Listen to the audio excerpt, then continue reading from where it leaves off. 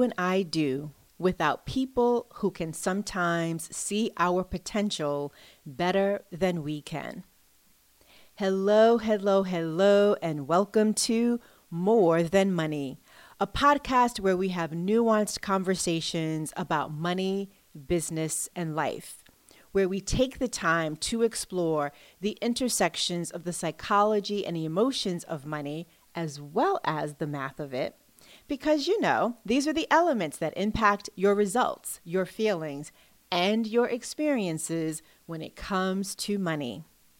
I'm your host, Jacquette Timmons, and I am really, really glad that you have tuned in today. I know it is a few months out, but the way time is moving, meaning swiftly, I wanted to put on your radar the next pricing masterclass. It is happening on June 10th, and if you want to join us, please go to jacquettetimmons.com/pricing-masterclass. Again, jacquettetimmons.com/pricing-masterclass. This experience is for you if you want to price more confidently, more strategically, and more profitably. Now, on to today's show. My friends, we are halfway through Women's History Month. And I must say, I am incredibly pleased with the notable decrease in articles and commercials about empowering women, especially those that adopt the message and the tone of, "We're here to save her." Ugh. Those just drive me crazy. And I am just so glad that we are not seeing as many of them in Women's History Month 2021 as in previous years. And if you really want to understand my dislike for this savior posture, which I'm sure I probably have shared on the podcast before, but if not, and you want to read about it, then I invite you to check it out on my blog. I wrote a post some time ago, and you can find that at jacquettetimmons.com/empower-yourself. Again, jacquettetimmons.com/empower-yourself. But in short, in my opinion, women want and need access and support. They want to improve their skills. They want to expand their network. And that's just to name a few things. But what they don't need is they don't need to be saved. At least I know this to be true of the women that I know and admire. And I'm going to presume the same is true of those I admire but don't know. When I think of these women, I think of power.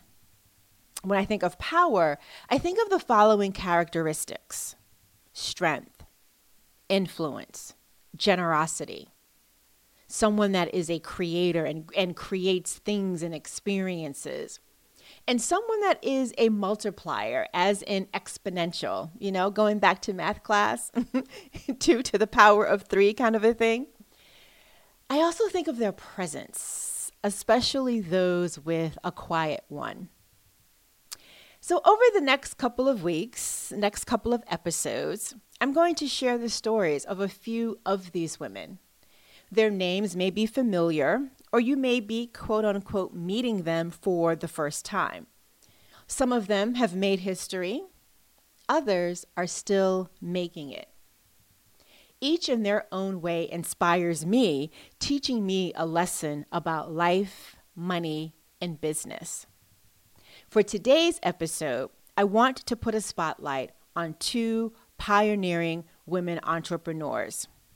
One is a name that I am sure you are quite familiar with. That may be an assumption, but I think it's a safe one. The other, maybe not so much. So let me start with Madam C.J. Walker. Madam Walker is known as being the first Black woman millionaire. She earned this title in the early 1900s, so think about that, for her hair care product, Madam Walker's Wonderful Hair Grower. And her net worth, if you will, wasn't just based on her company or her hair care product. It was also based on the value of her real estate and other assets that she owns. So I don't know if you recall a previous episode where I talked about the 3 primary pathways to wealth: owning a business, investing in the stock market, investing in income producing real estate. But back to Madam Walker, her story reminds me of what makes for a solid business, in that she developed a treatment to help with an issue she was having, a scalp disorder, and it turns out that others needed her product too. She sold her products directly to Black women through her team of agents, or as she reportedly called them, her beauty culturists. And according to several sources, at the height of her business, she had as many as 20,000 agents. And for her agents, she organized the National Negro Cosmetics Manufacturer Association in 1917, folks. And why did she do this? Because she didn't believe in just creating economic freedom for herself. In 1914, she's quoted as saying, "I am endeavoring to provide employment for hundreds of women of my race." Here's what else is, her business reminds me of in terms of what makes for a solid business. And that is that she focused on brand recognition. So she created a system called the Walker system. And she made sure that the packaging of every product had her image on it.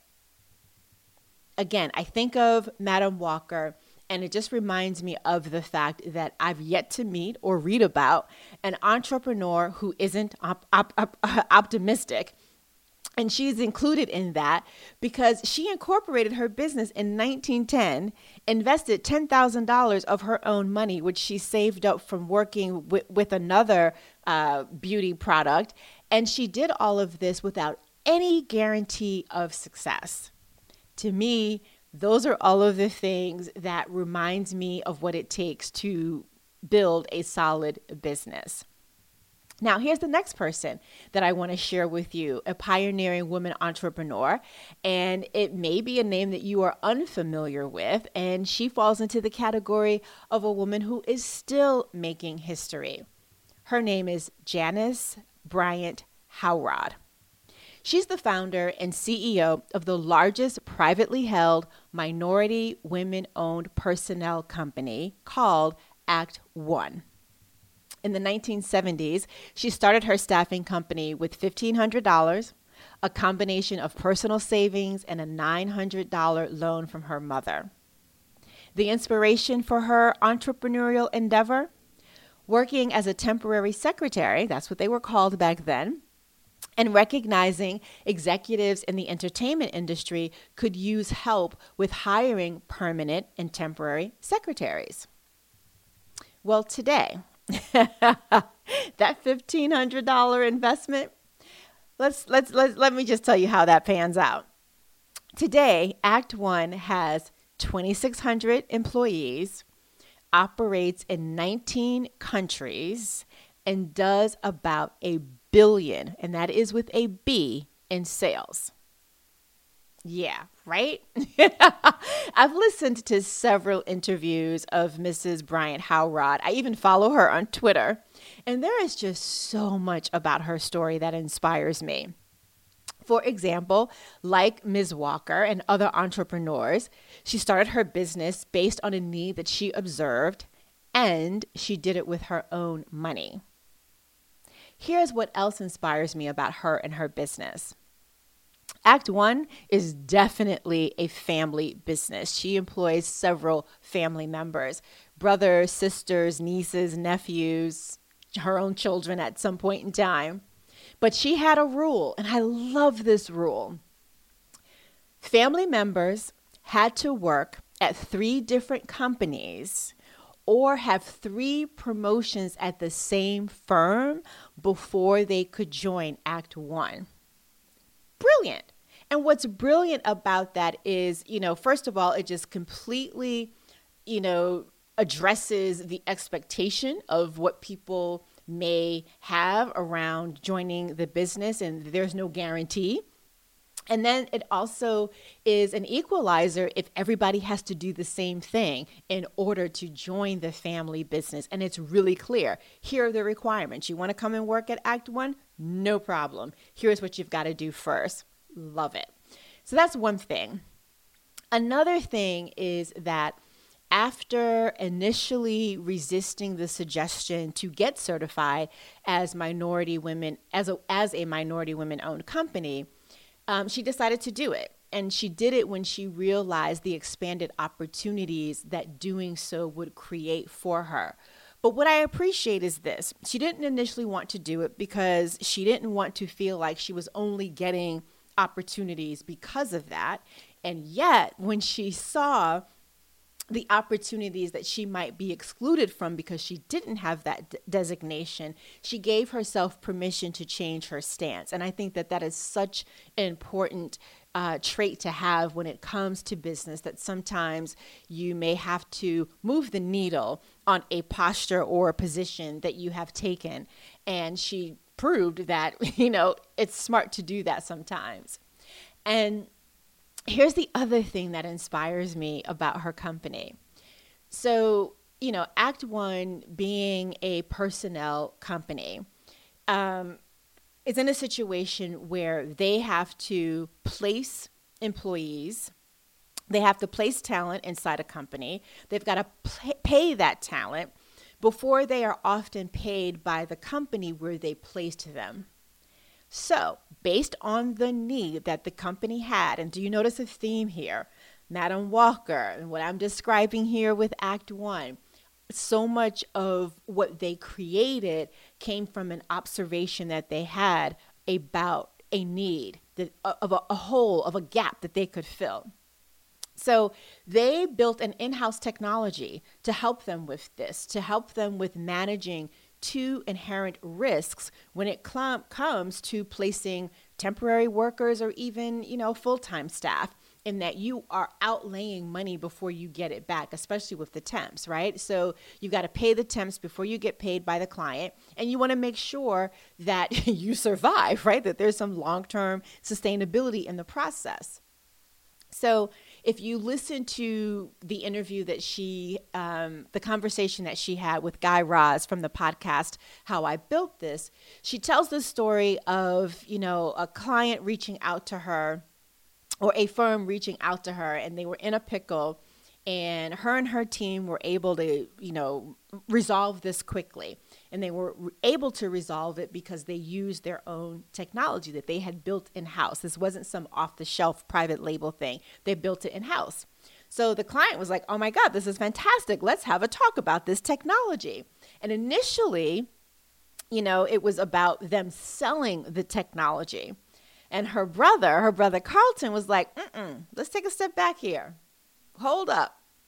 Instead of selling the technology, why don't we sell it as a service?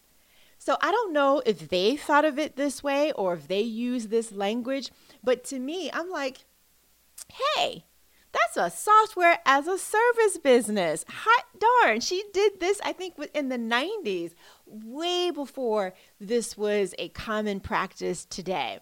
So I just, again, think that that's just freaking brilliant, and that inspires me about her. But there's another reason that her story resonates with me.